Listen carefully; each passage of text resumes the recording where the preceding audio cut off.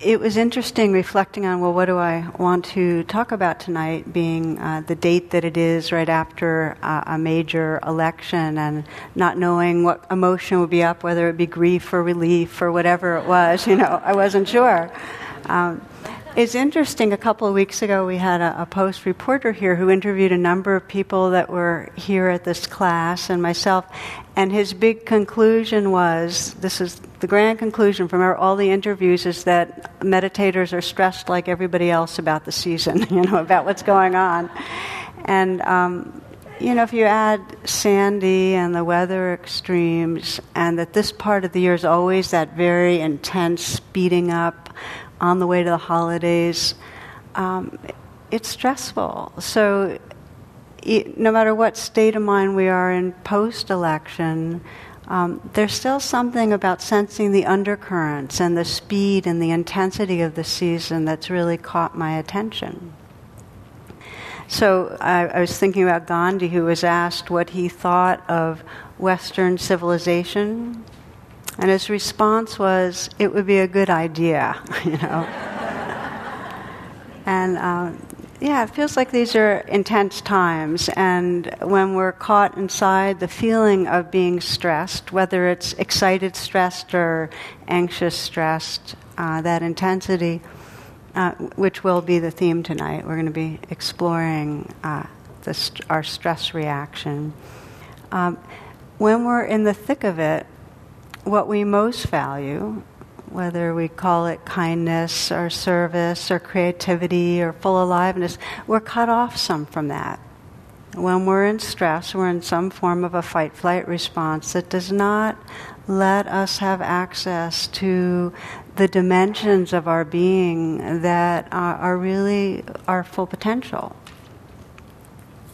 So I'm aware that the word stress is so overused that we forget that when we're in a stress reaction, it's actually a trance state.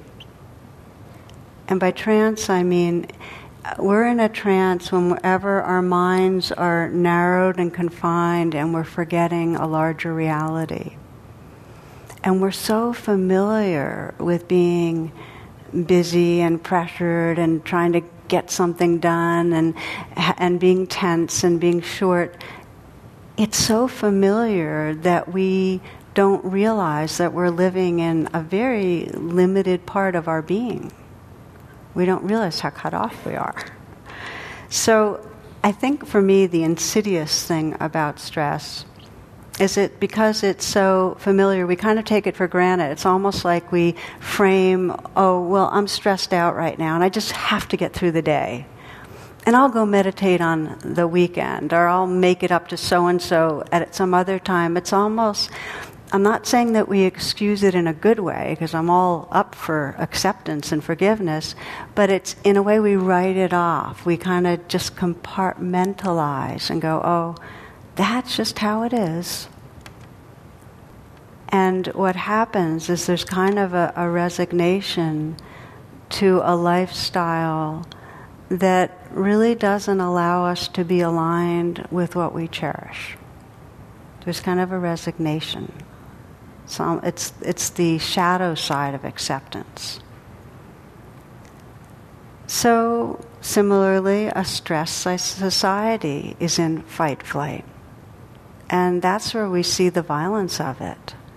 And we saw it in these campaigns, the aggression, and I think about the unprecedented money spent. Here we are, 6 billion plus later. Was there a real dialogue? Was there any truth-telling? I'm saying this because it's very clear to me that when a society is playing out from stress, from fear, from fight-flight, it can't take care of those in need, and it can't respond in a way that moves our world towards peace. And when we're in stress, in fight-flight, we can't take care of our bodies and our hearts and each other. So it becomes a very real and powerful place to pay attention, to say, well, huge swaths of my life are really caught up in that kind of a cycle, what would happen if I deepened my attention and started to begin to interrupt some of that reactivity in a healthy way? That's our inquiry. We'll look at it. I'd like to call this Dharma for stressful times, but simple Dharma, not complex. Dharma meaning the path or practices or truth.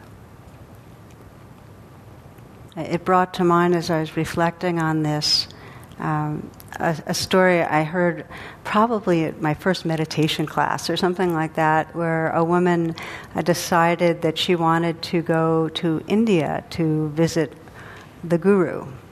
And her travel agent was a little impatient. She said, why don't you just go to Florida like you normally do? Because booking flights to India, you got to fly across, and then they had to take this train, and then, it just buses, and it was very far to get into this little mountain site where the guru had his encampment. But she did it, and she flew over, and she was on the train, and some people knew the guru she wanted to see. And they said, when you get there, you can only say 3 words. She said, I know, it's okay. She gets on the bus, and again, she runs into other people. They remind her, 3 words. It's okay. She's finally standing, she's in the encampment, and there's a tent where the guru's holding court, and, a long line of people that are coming for the wisdom, and she's in line, and she gets to the front of the line, and the attendants, again, remind her, when you go in, you can only say 3 words. She goes into the tent, and there he is with his saffron robes and his wispy beard, and she looks him in the eye, and she says, Sheldon, come home.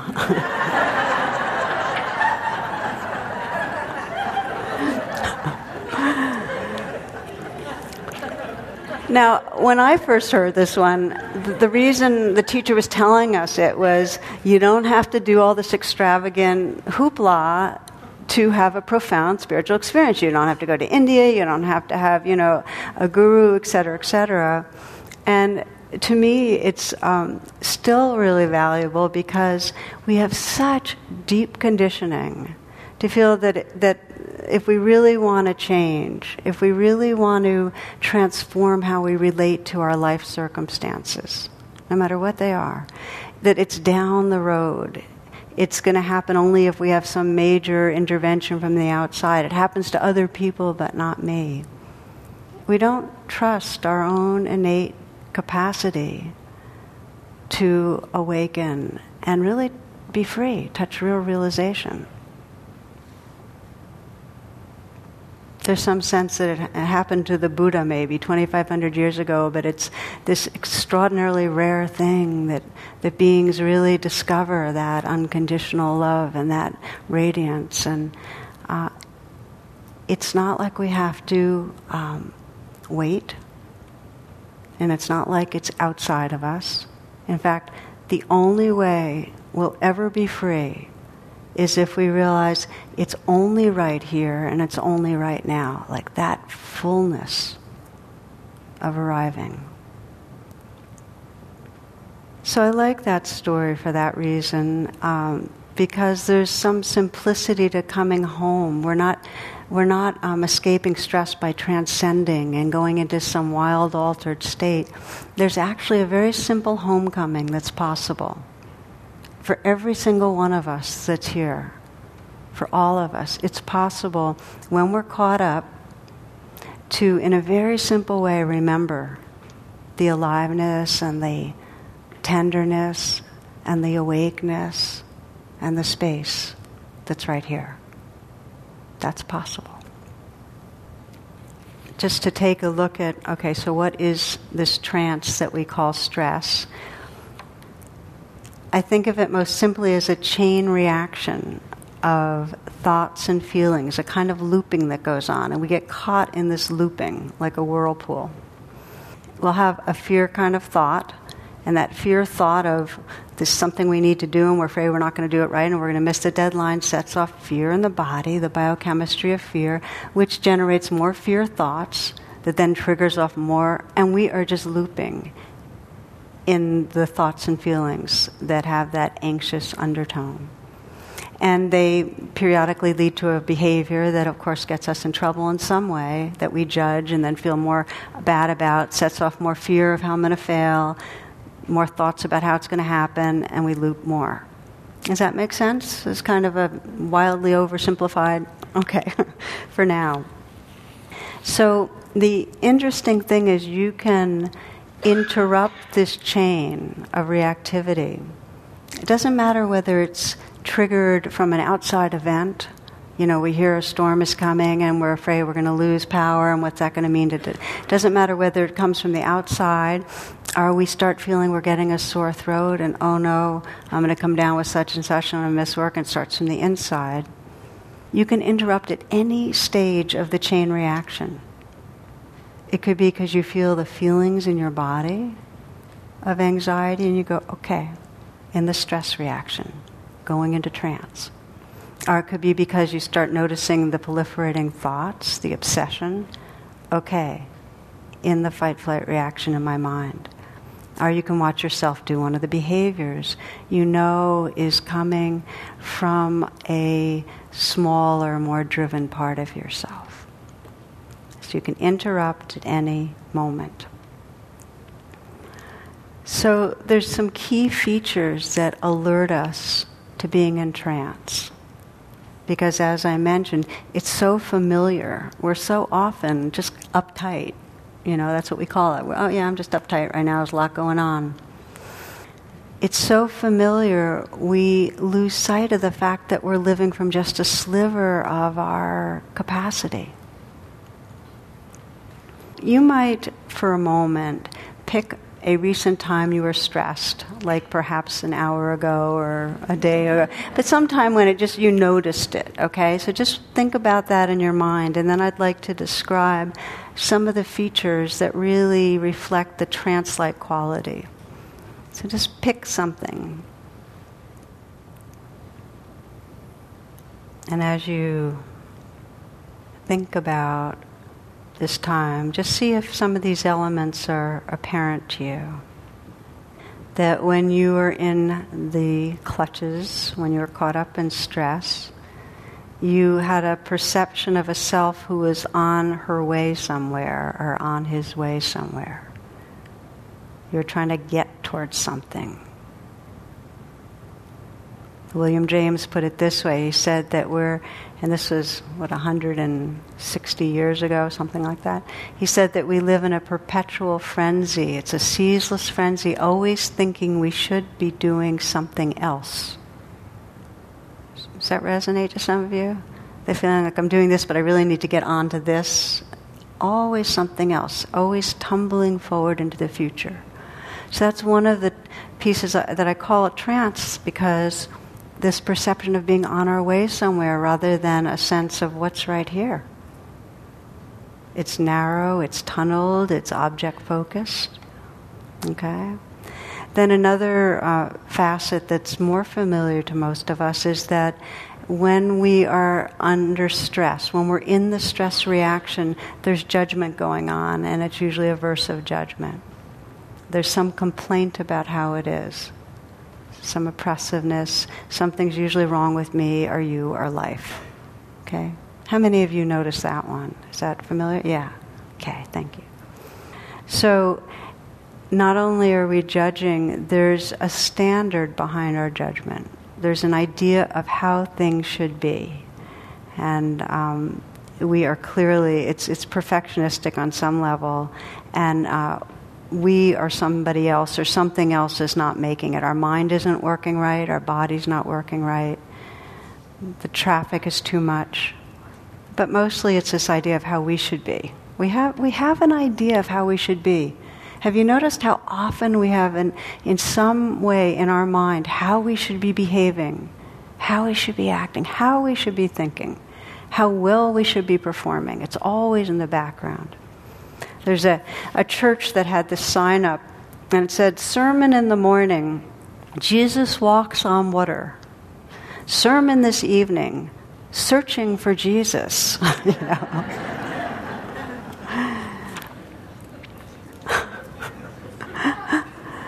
I was thinking about how there's implicit in our judgments is some sense when we're very stressed out of falling short.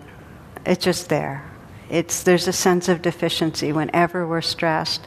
And I was thinking about, I'd seen a cartoon at some point, it went something like, it was in heaven, and somebody was meeting with God in the afterlife, and God was looking very sad, saying, oh, no, that's not a sin either. My goodness, you must have worried yourself to death, So as we say, when we're in that stress trance, we're on our way somewhere, we're not here. There's a judgment about how things are going, usually about us. There's a sense of falling short, a sense of deficiency. And so we're in this home movie, and it's kind of starring self, right? Most of us go around with this little home movie always running. And the star, ourself, swings between being a victim, like kind of oppressed by the stuff that's going on. It's wrong, it's difficult, it's difficult to experience it, it's happening to me, and then between being the doer, the one who's controlling, the one who's figuring, the one who's actually responsible and to blame for what's going on. Does that make sense? The swing, victim and doer? And the doer is, it's really amazing how much the doer feels like it's my fault. It's really big. I have one friend whose mother says that she can only be as happy as her unhappiest child. That feeling of we're responsible. It's my fault. Okay, so a rabbi has lost his father's watch, a priceless heirloom of great sentimental value to him. He's looked everywhere and then looked everywhere again, and now he's beside himself. So he finally sits down at the kitchen table and he prays intently. Dear God, I've been your faithful servant for years. I've done my best to live a good life according to your commandments. If it's not too much to ask, could you please help me find my father's watch? At which point the watch falls from the sky into the rabbi's lap, and the rabbi exclaimed, "Never mind, I found it."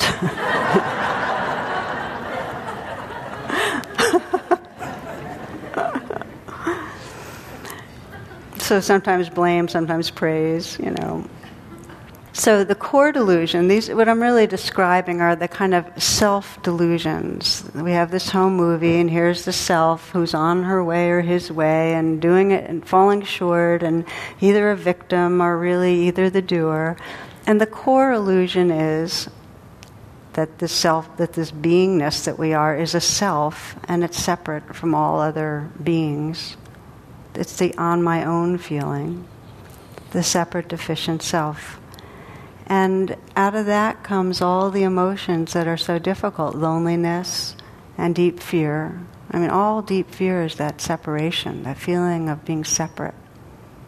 So loneliness, fear, depression, it can never work out. That feeling, shame, something's intrinsically wrong, flawed. The more separate we feel, the more fear, the more shame. And the challenge is when we have this kind of existential anxiety, when we're caught in that on-the-way, busy, deficient self-sense, is that no matter what we do in our stressed-out activity to make it go away, no matter what we do, the anxiety keeps finding a new target. So it's like this free-floating anxiety that's just like a heat-seeking missile wanting to land on something.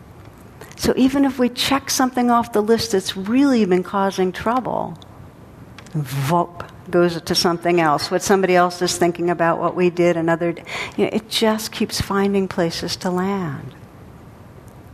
Which is why, as we continue to explore tonight, we're not going to explore the stress that comes from deep trauma. I'd like just to explore the stress that's kind of more of our habitual feeling of stress, and sense how if we can begin to interrupt it some and create some senses of being at home, we can really, from the roots, unpack that deep sense of a fearful separate self. Because it keeps being fueled day in and day out by the way we react to stress.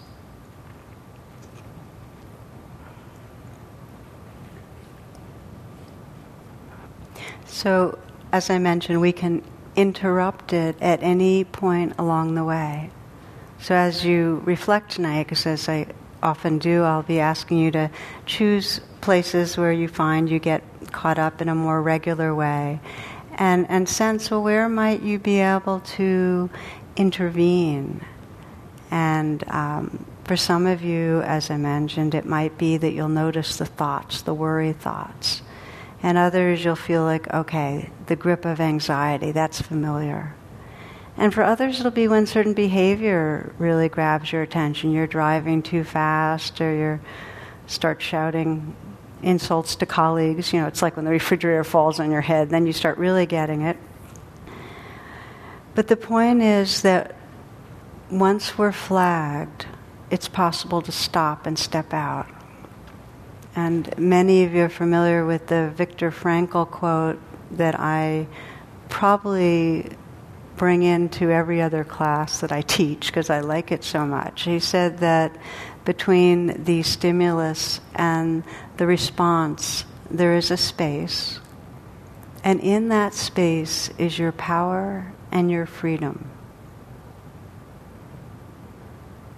Now, there's a stimulus every moment that we're reacting. So whether it's the anxious thought, or the clutch in the chest, or the insult that just flew out of our mouth, each one of them is the stimulus for the next part of the chain that we're exploring. You can interrupt the chain at any moment. Between the stimulus and the response, there is a space. Okay?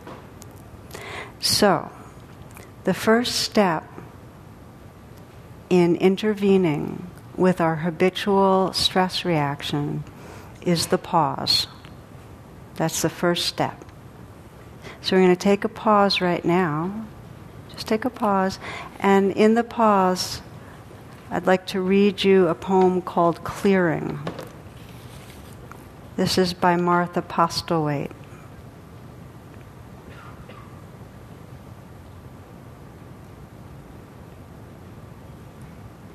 Do not try to save the whole world or do anything grandiose.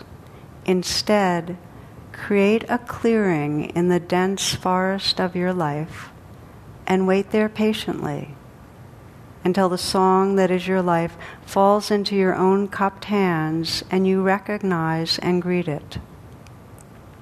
Only then will you know how to give yourself to this world so worthy of rescue.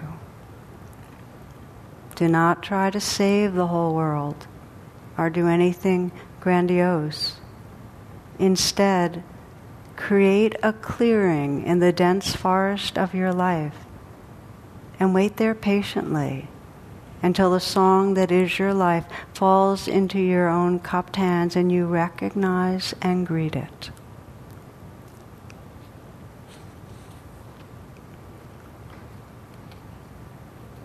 So this is the beginning of transforming our stress reaction from fight-flight to attend and befriend.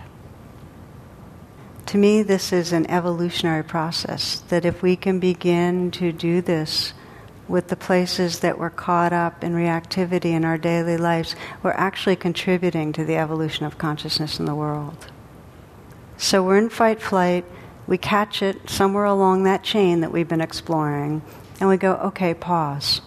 In this moment, I'm going to create a clearing. Now, you can create a clearing. Some of you may create a clearing by taking a month off and doing a sabbatical, and some may create a clearing by coming. A bunch of us just had a week-long retreat. There are different kind of scopes to what I mean by create a clearing. And they're all really important. But we'll look at right now creating a clearing in just the moment. You can, in any moment, stop and just create a little clearing right there as a way to come home. It's like children are not the only ones that need time out. Really, we all need time out. We need to get outside of time. It's totally to nourish our sanity. Time out is essential. So, if we think about science, we have this compulsive thinking going on, and the more we keep having those thoughts and having the feelings that go with them, it's the whole understanding that neurons that fire together, wire together, the more we have these neural pathways that are there. So what we're really doing is we're creating a new network. And the first step is this pause. And there's been an interesting finding in the last bunch of years, and I think the name is researcher Benjamin Libet, discovered that the part of the brain responsible for movement activates a quarter of a second before we become aware of our intention to move. So the part of the brain that's responsible for movement gets activated before we're aware of our intention to move. And then there's another quarter of a second before the movement begins. Okay, so what does this mean? First, it casts an interesting light on what we mean by free will, right? If the brain's already activated before we even have an awareness of our intention to move, who's in charge, right? Does that make...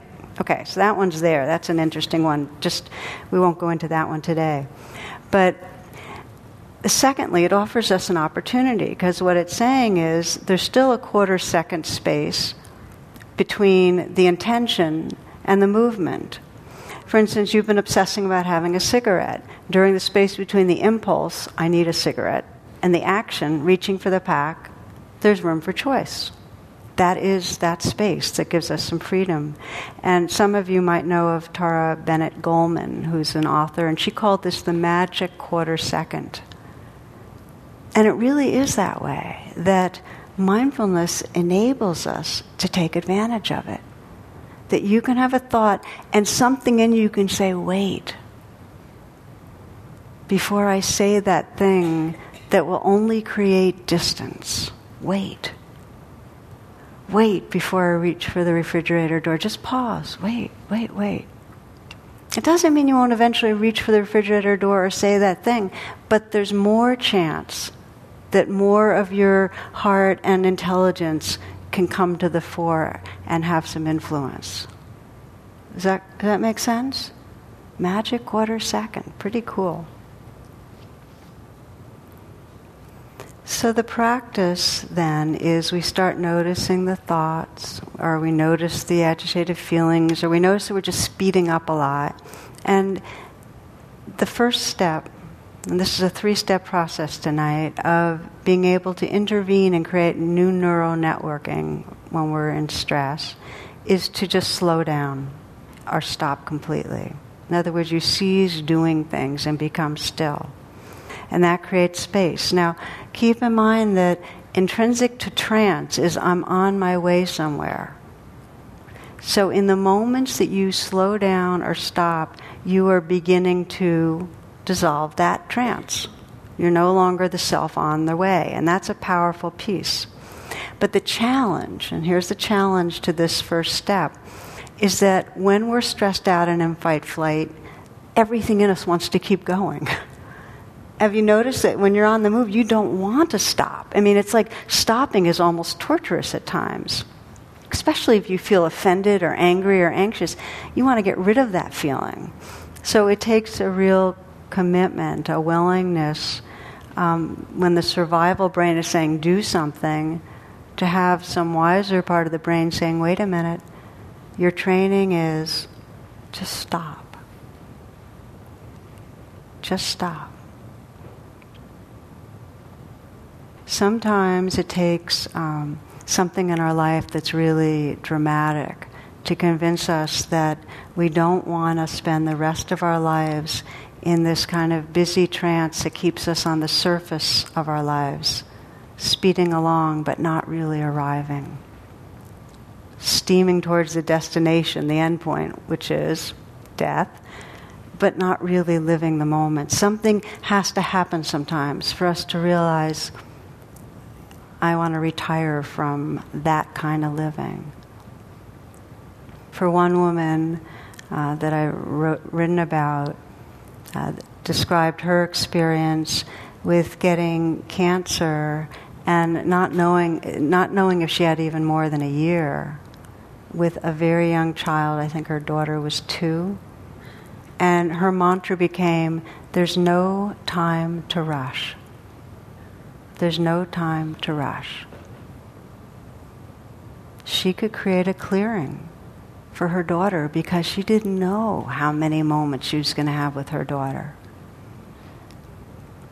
And we don't know how many moments we're going to have with anyone that's close to us. We don't know how many times we'll get to be walking in the woods or being by the river or looking at a night sky. We don't know. So to live this life and be willing to pause when we find we're speeding across the surface, and some way say, hey, there's not time to rush, just arrive again. To invite ourselves is the beginning of this first step. And I've taken an awful long time on the first step, so let's see if I can get raced through to the second and third.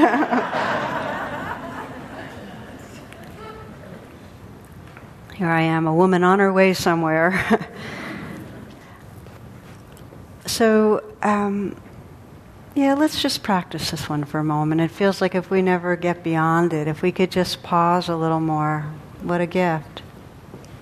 You might imagine your stressful situation. And it can be one where you don't have much time, so you know you can't take a long break, and that's okay. Because when I talk about clearing a space, it could be 1 minute, okay? It can be 1 minute. 1 minute can entirely change your biochemistry.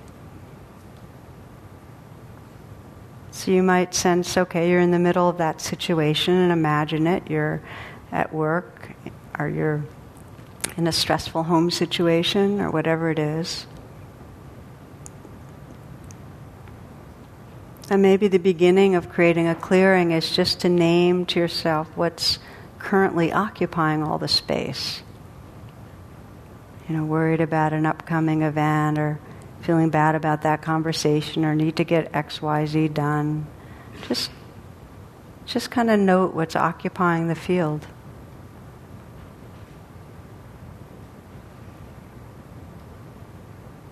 But as you do it, just become physically still. So clearing a space, you notice what's in the space, you name it, bow to it, become physically still. And just find you can use your breath a little to slow and arrive. So it's like you're inviting yourself home. You're just clearing some space to be here.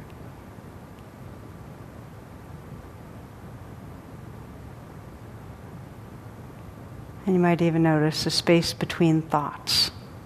That there's a lot of thoughts, but there's space between them. And it might just be a few moments where you're clearing a space. And again, I'll invite you to listen to the words of David Wagner. He, in his poem Lost, he says, "Stand still. The trees ahead and the bushes beside you are not lost. Wherever you are, it's called here, and you must treat it as a powerful stranger. Must ask permission to know it and be known. The forest breathes. Listen. It answers. I have made this place around you. If you leave it, you may come back again, saying, here. No two trees are the same to raven. No two branches are the same to wren. If what a tree or a branch does is lost on you, you are surely lost. Stand still. The forest knows where you are. You must let it find you."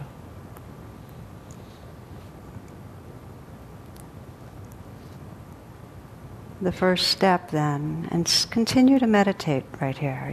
You've just cleared a space. The first step is to clear the space, which takes you into the second step. And this is where you just settle for another few moments.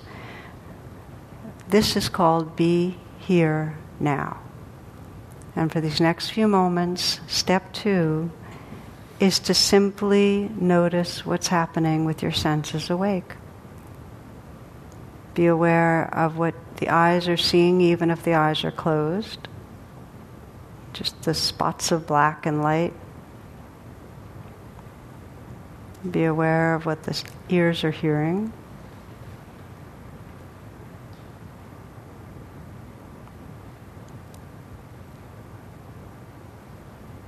Be aware of the sensations in the body. And be aware of the breath.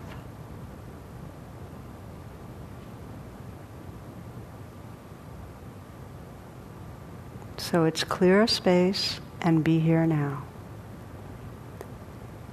And it doesn't have to be longer than this.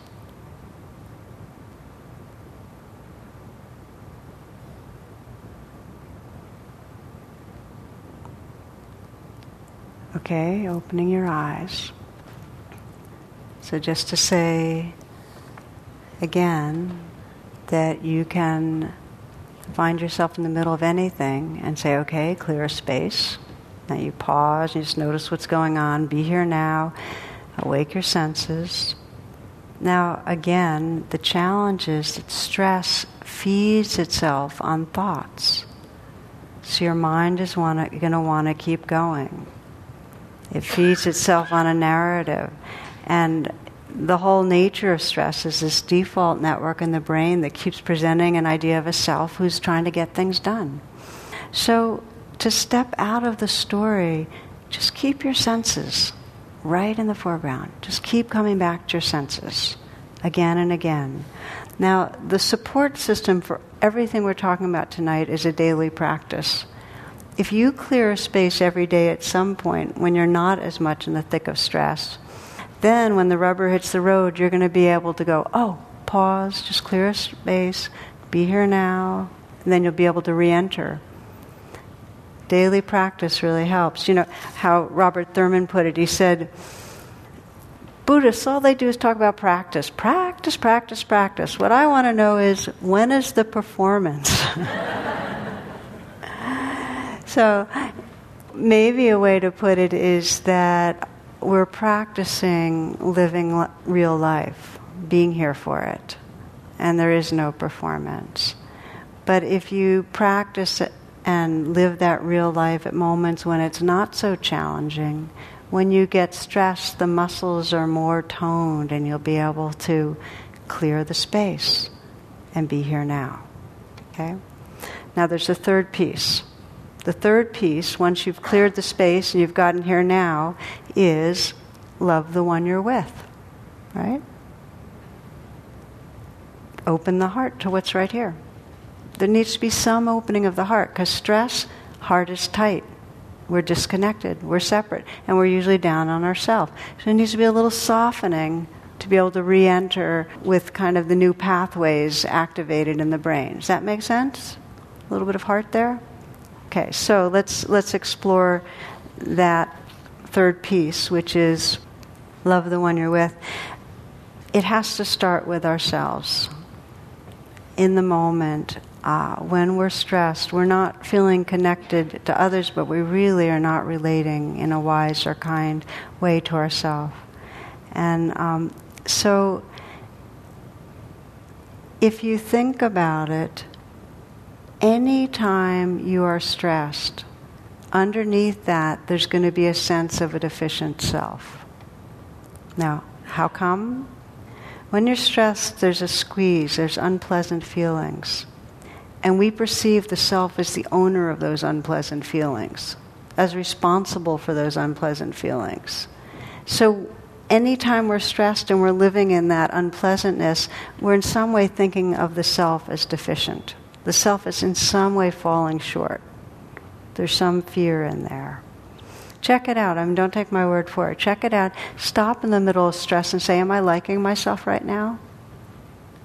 See if you're liking yourself in the middle of feeling stressed. It's just interesting. So if you're not liking yourself, love the one you're with is the absolute necessary remedy.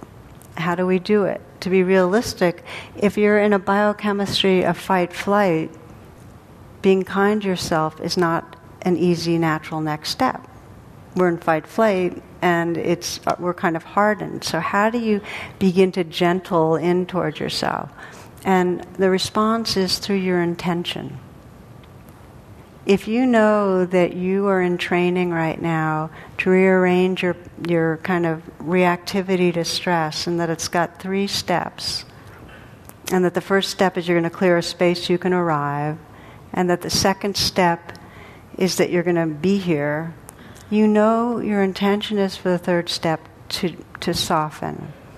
And even though one part of your brain is in fight-flight, there's a deeper part of our wisdom that knows that any healing, any happiness, any peace requires self-compassion and requires being gentle. So that's what we're calling on. And you can intend in advance. You can intend, you can say, when I get stressed, my intention is to do this, to pause, to come into the moment, and to be gentle to myself. And that's going to take different flavors. There's going to be some times that, for me, I'll be moving along and I'll catch myself and being kind of down on myself and busy and pressured. And if I just say, it's okay a few times, or this too, just those words, this too, in a way that's a gesture towards myself. It's kind of, I'm in some way in communication with myself in a more gentle way. So this too, it's okay. If there's active self-blame, try forgiving yourself. Have the intention to forgive yourself. Just say, forgiven, forgiven. See what happens. It's amazing. Just the intention opens the door. If you like this gesture, I often do, putting your hand on your heart, just in the midst of it, you've cleared the space, you've come to here and now, just sit there with your hand on your heart and breathe for another 30 seconds. It has an effect. We know that a 20-second hug stimulates oxytocin, feelings of connection, well-being, undoes stress. This touch, putting your hand, the warmth, the touch on this neural network that's right here in the heart area, which is really active, it has an effect. So experiment, be creative. In just a minute or 2 minutes, if you can pause, you can shift a lot around. So that's one piece of love the one you're with. But then we extend it outward if we happen to have an extra minute or two, which we often do. And extending it outward, there is tons and tons of science that says in the moments that we have a generous thought, in the moments that we're helping someone, in the moments that we're offering compassion to someone, the parts of our brain that are associated with happiness are activated. In other words, we've shifted from fight-flight to attend and befriend. So part of the practice is you bring care to yourself, and then you just include others. Albert Schweitzer said that only those of you who learn how to serve will be happy.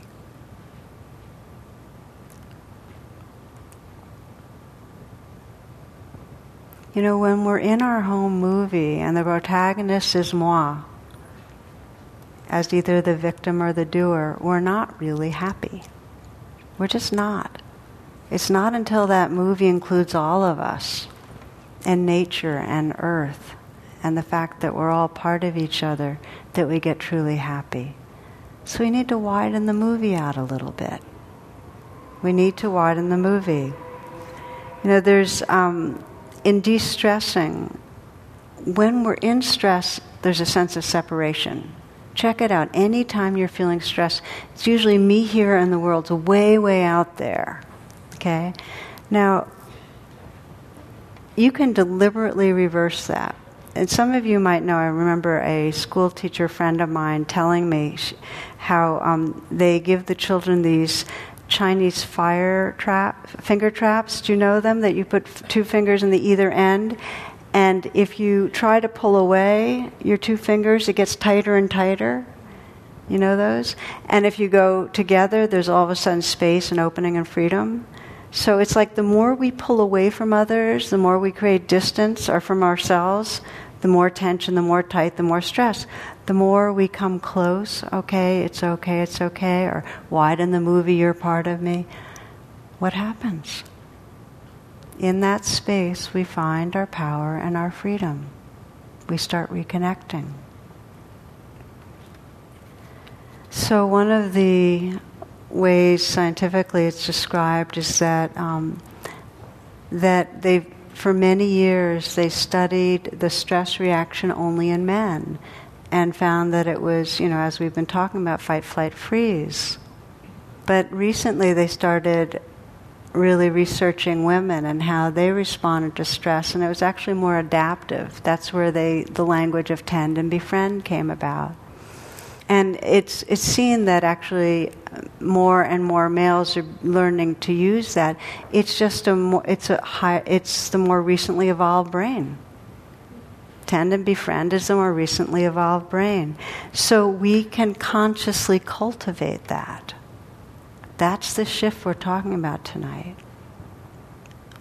I think the meditation practice that for me has most directly explores how you take that home movie and widen it out is Tonglen, which is a Tibetan practice of compassion where you might sense your own suffering. You might feel the fear you're having about your own loss of capacity. Maybe as I felt for a number of years with physically with being sick, or if you're losing mental capacities, or if you've lost someone you love, or through a breakup, or through somebody dying. So you feel that pain, but then you remember everyone else in the field who might be experiencing that same thing. I'm not the only one that's got a body that gets sick. I'm not the only one that's got a mind that starts to lose some of its sharpness and memory. I'm not the only one that knows what it's like to lose someone that dies or through a breakup. It's like we realize, and then we start thinking about those others and letting our heart and our care include those too. And something profound shifts. It's not my pain, it's the pain. And there's room for it. Instead of pulling away the fingers, being alone and by myself, I've come together into the field. It relieves stress. There's a reason women through many centuries in almost every culture I know about have found ways to gather in small groups of other women to kind of soothe each other and comfort. They come together to relieve stress. Tend and befriend. I read about a Hasidic rabbi who questioned his students about sunrise, as this is the time for holy prayers.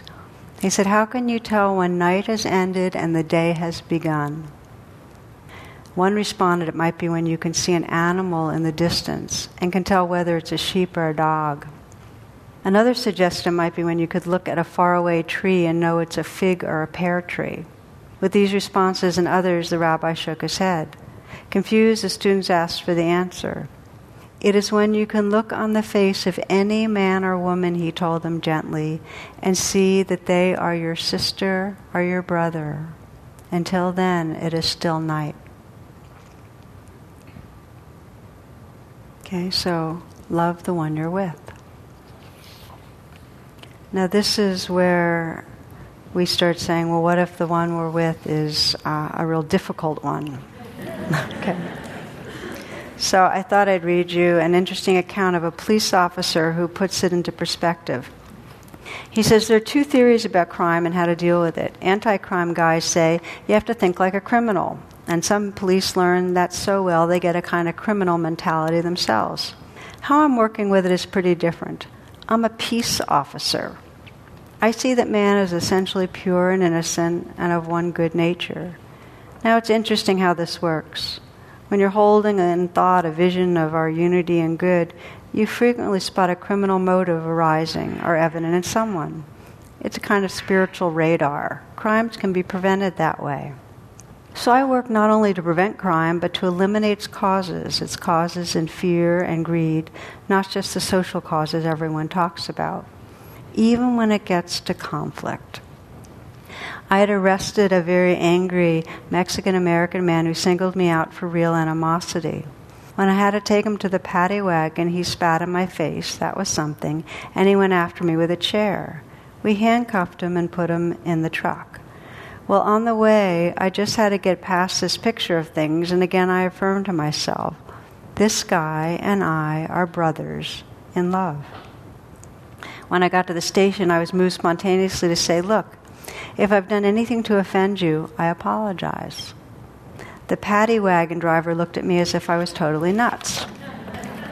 The next day, I had to take him from where he'd been housed overnight to criminal court. When I picked him up, I thought, well, if you trust this vision, you're not going to have to handcuff him. And I didn't. We got to a spot in the middle of the corridor, which was the place where he'd have jumped me if he had that intention. And he stopped suddenly. So did I. Then he said, you know, I thought about what you said yesterday, and I want to apologize. I just felt this deep appreciation. Turned out, on his rap sheet, he had done a lot of time in a couple of bad prisons and had trouble with some harsh guards. I symbolized something, and I saw that turnaround, saw kind of healing. So what really happens if you're going to explore whether or not this vision of our true nature really has power? Maybe people will say you're taking chances without any vision. Your vision is your protection. So the message of this is not love the one you're with means that if somebody's abusive to you, take a chance and be hurt. The message is love the one you're with means keep close your vision of that being's potential, their innate goodness, even though we know conditioning creates all sorts of tendencies in people to be harmful.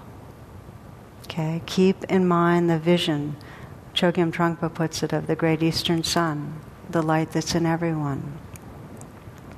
So as a way to close, I'd like to just practice again how you can shift from fight, flight to tend, befriend.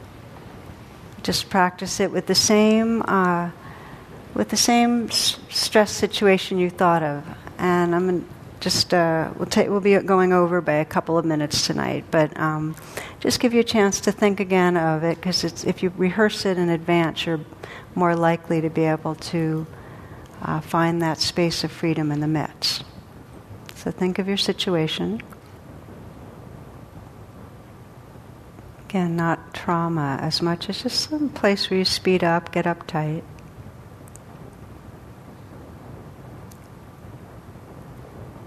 And imagine that you can choose to create a clearing, to pause.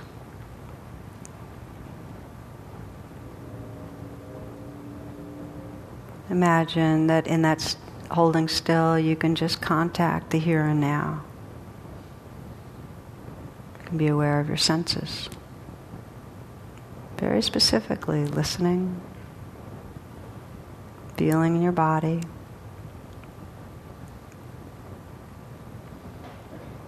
Be aware of your heart. Just be aware of what's here. And again, with your intention, sense if there's a way you can love the one you're with. Just in some way offer some kindness towards yourself. It might be the simplicity of saying, it's okay. It might be forgiven.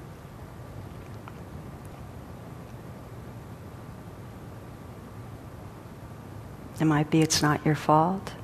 Just whatever message, whatever gesture, it might be touching your heart lightly. This doesn't have to take long.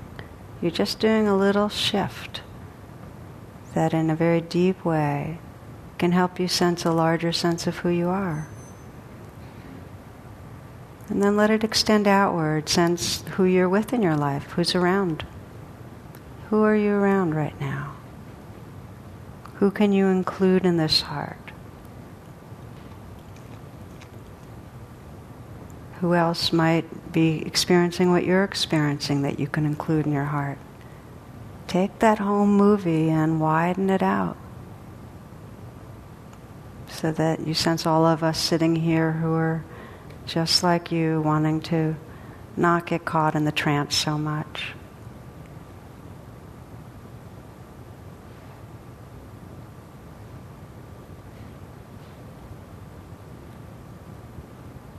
How might you love the one you're with?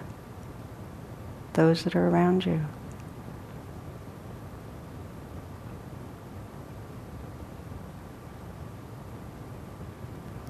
Just to let yourself sense the possibility, how you right now feel, that you have the potential to wake up out of these swaths of moments that really can take up a lot of our life and touch into a creativity and an intelligence and a tenderness that really is part of what can transform our world. Just by clearing a space, be here now, loving the one you're with. So as you reflect on that, you might enjoy a little bit of the music you're about to hear.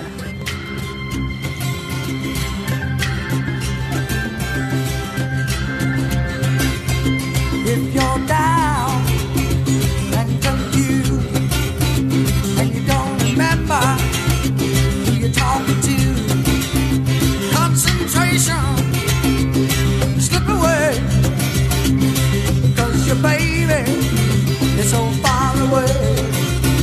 Well, there's a rose in a twisted love, and the eagle flies with the dove. And if you can't be with the one you love, honey, love the one you're with. Love the one you're with. Love the one you're with. Love the one you're with. Don't be angry. Don't be sad. But don't sit crying over good times you had.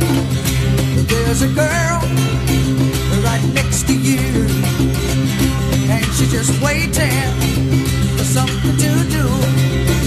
And there's a rose in the twisted love, and the eagle flies with the dove. And if you can't be with the one you love, honey, love the one you're with. Love the one you're with. Love the one you're with.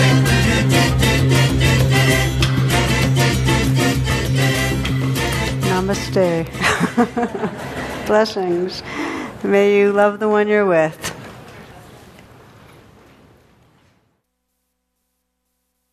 The talk you just listened to has been freely offered.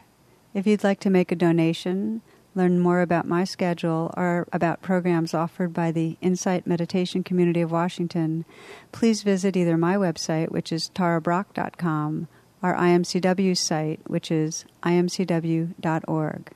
Thank you very much. Thank you for listening. To learn how you can support the teachers and Dharma Seed, please visit dharmaseed.org/donate.